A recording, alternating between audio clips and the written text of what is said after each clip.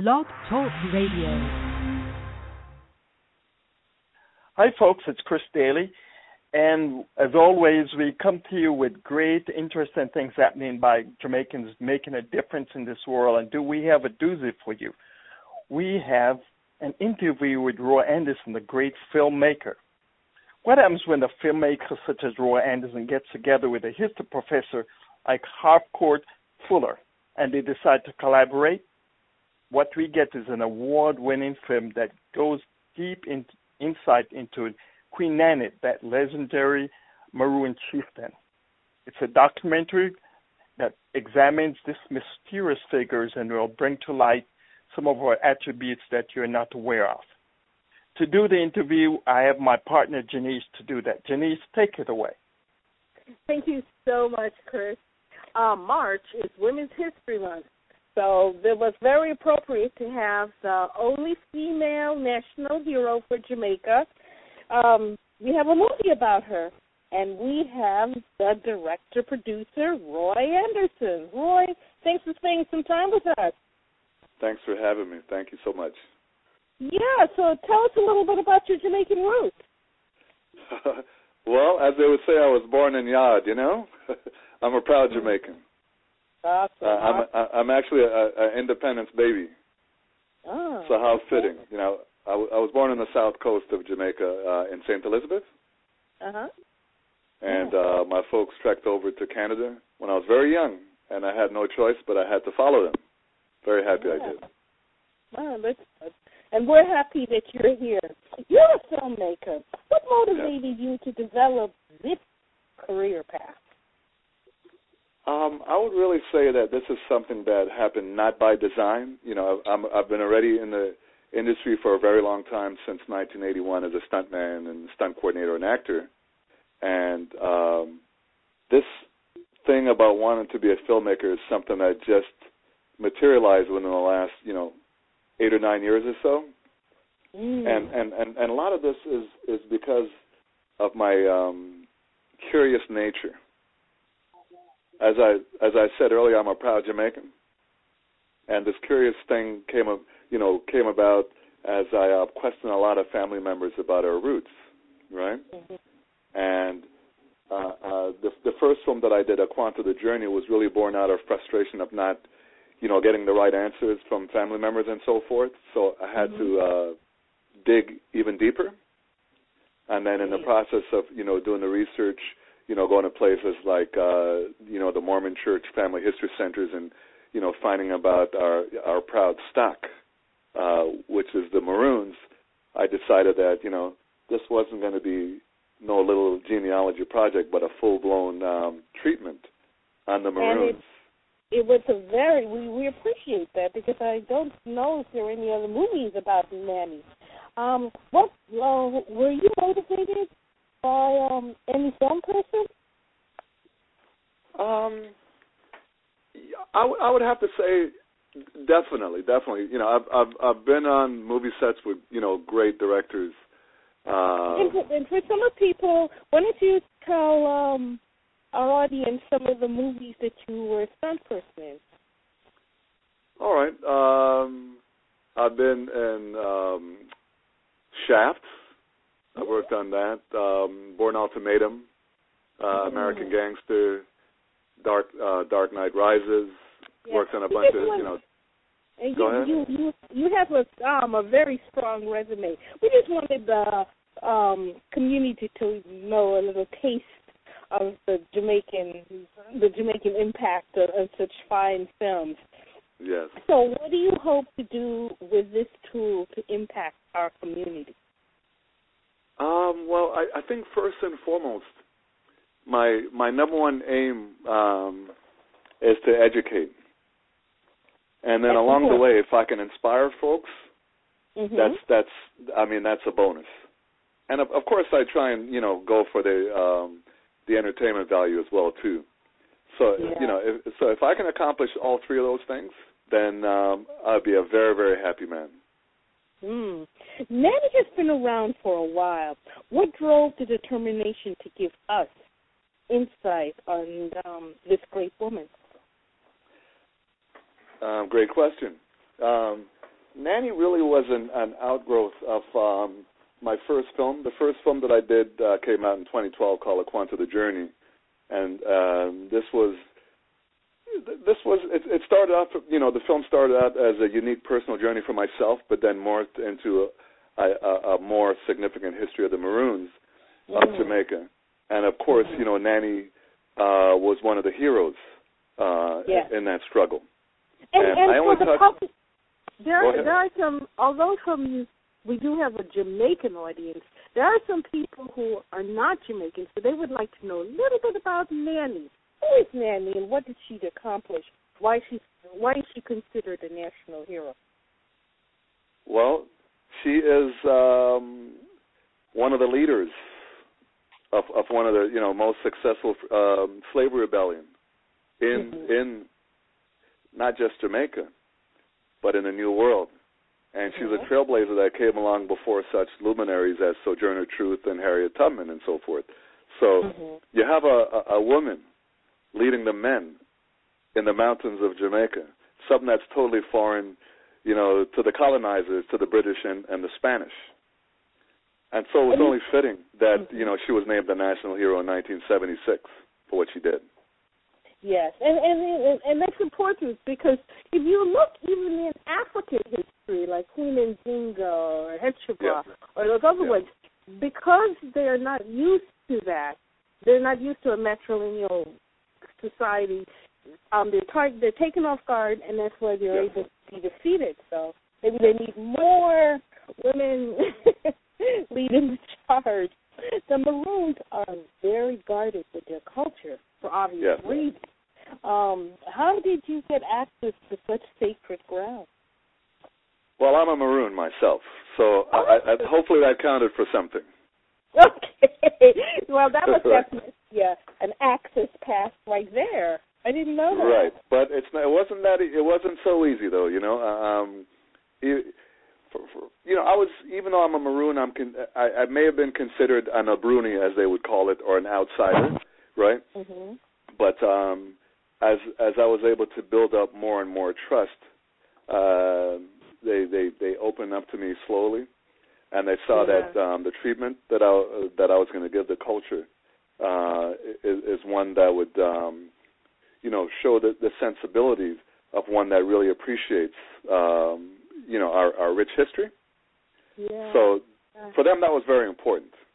I see. I remember when the movie first started, the guy was talking. At first, I'm thinking, is this Patois? Is this which was that? I was just kind of thrown a bit. I mean, I recognized after a while he started talking in Patois, but was that the Ghanaian language, or what is that? No, it's an esoteric language, and it's called Cromanti. Cromanti, okay. Which is basically, I don't like to use the word bastardization, but it's a mix of the Chi language, dialect from Ghana. Okay. With some English. And with the Jamaican Patois. Yeah, because I picked up the Patois, but I was like, wait, he's speaking something else here. And thank God you had the foresight to put subtitles in the bottom of that, because nobody I'm Jamaican, and I had to start listening carefully. Well, the thing is, if it was too recognizable, then that wouldn't have worked against the British, when they were fighting them back a few hundred years ago. Mm-hmm. So this is how they communicate amongst each other. Oh, okay. So that's very interesting. I know a lot of people be appreciative of that, the Cromanti. And just the accomplishment of the Maroons. Basically, the British couldn't deal with them anymore, so they eventually had to make peace with the Maroons and have them do their own thing. Yes. And that's important. That's very important. Doing this type of work involves many folks, resources. How did you fund this endeavor? This project, like the first one, was self-funded. This second one, I was thankful to have some people take some of the load off my back a little bit. Professor Fuller contributed, not only financially, but his time and efforts and his expertise as a scholar, we were able to get assistance from the Jamaican Defense Force. So they provided to us a helicopter when we were, at least use of the helicopter. Overhead shots? The overhead shots? Yes, for the overhead shots, and also that allowed us to bring in equipment, into the mountains. Oh, that's and right. personnel. Oh, yeah. I never it's even $2,000 an hour to rent a helicopter. Yeah, I can imagine. But I'm just saying, I never even thought of that logistical thing to actually bring the equipment, because that's a hike if you had to do that back. Well, let me tell you you would have made it. Well, let me tell you something. This was a filmed expedition, so it consisted of about 35 people, and the only ones lucky enough to go up in the helicopter was about, 3 or 4 of us. Myself, my director of photography, and we basically had my wife, who also is a co-producer on the film. She led the folks on the ground on a 12-mile trek through the woods, and that literally lasted all day. Yeah, all day. And in the film, I was just curious. It seems like all of them had like stuff wrapped around them. Was that like insect repellent, or is that just to get one with the nature? Why did everybody have those things wrapped around them? I'm glad you mentioned that. I mean, that bush is very important to the Maroons. It's called a cocoon bush.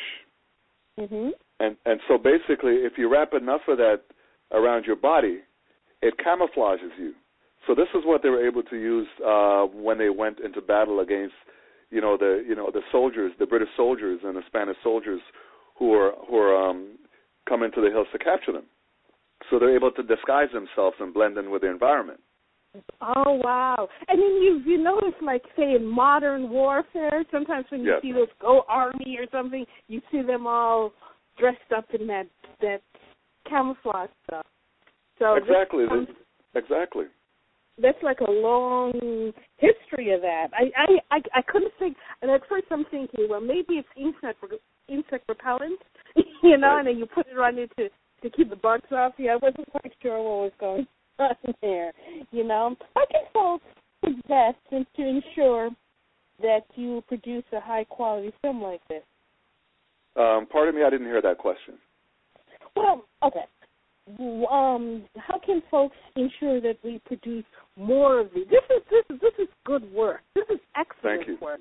And we need more of this caliber of films as opposed to some of the other questionable films that I will not be interviewing the director on. They shall remain nameless.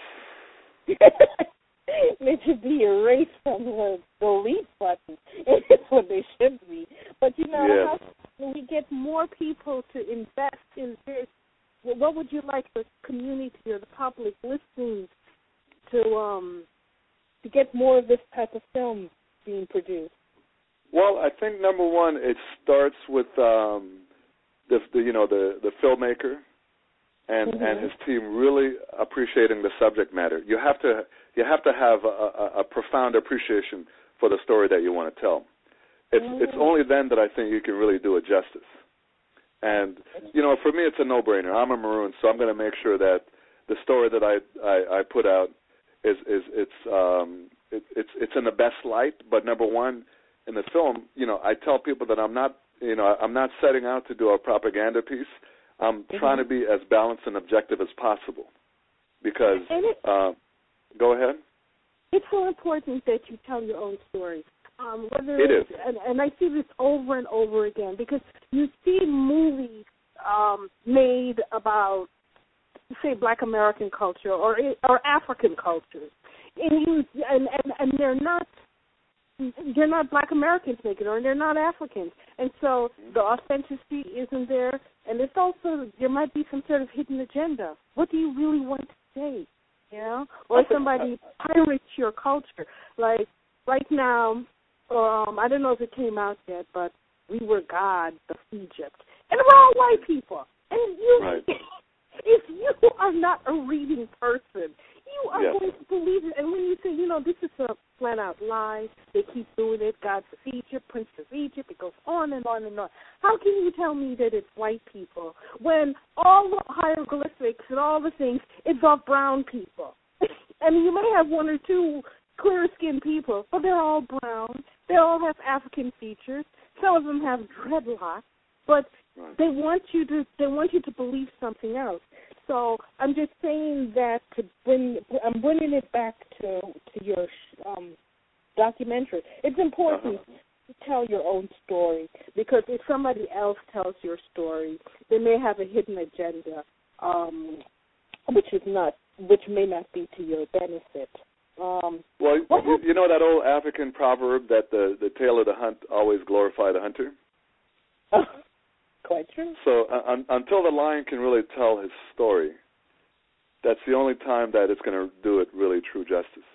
Mm-hmm. Very, very true. And the thing is, what I often say to people is, the story that I tell, it may not necessarily, I'm not the be-all that end-all of Maroon history.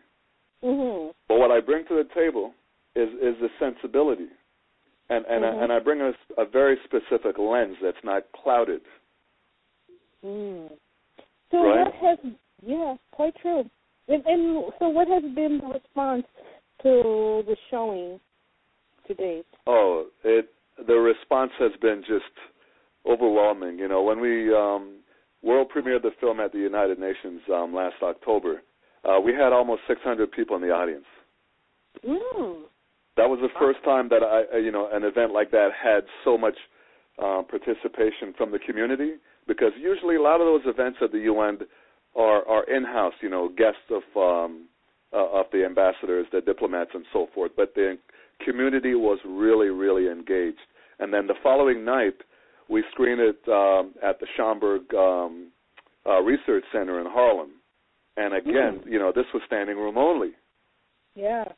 This was just the second showing, so I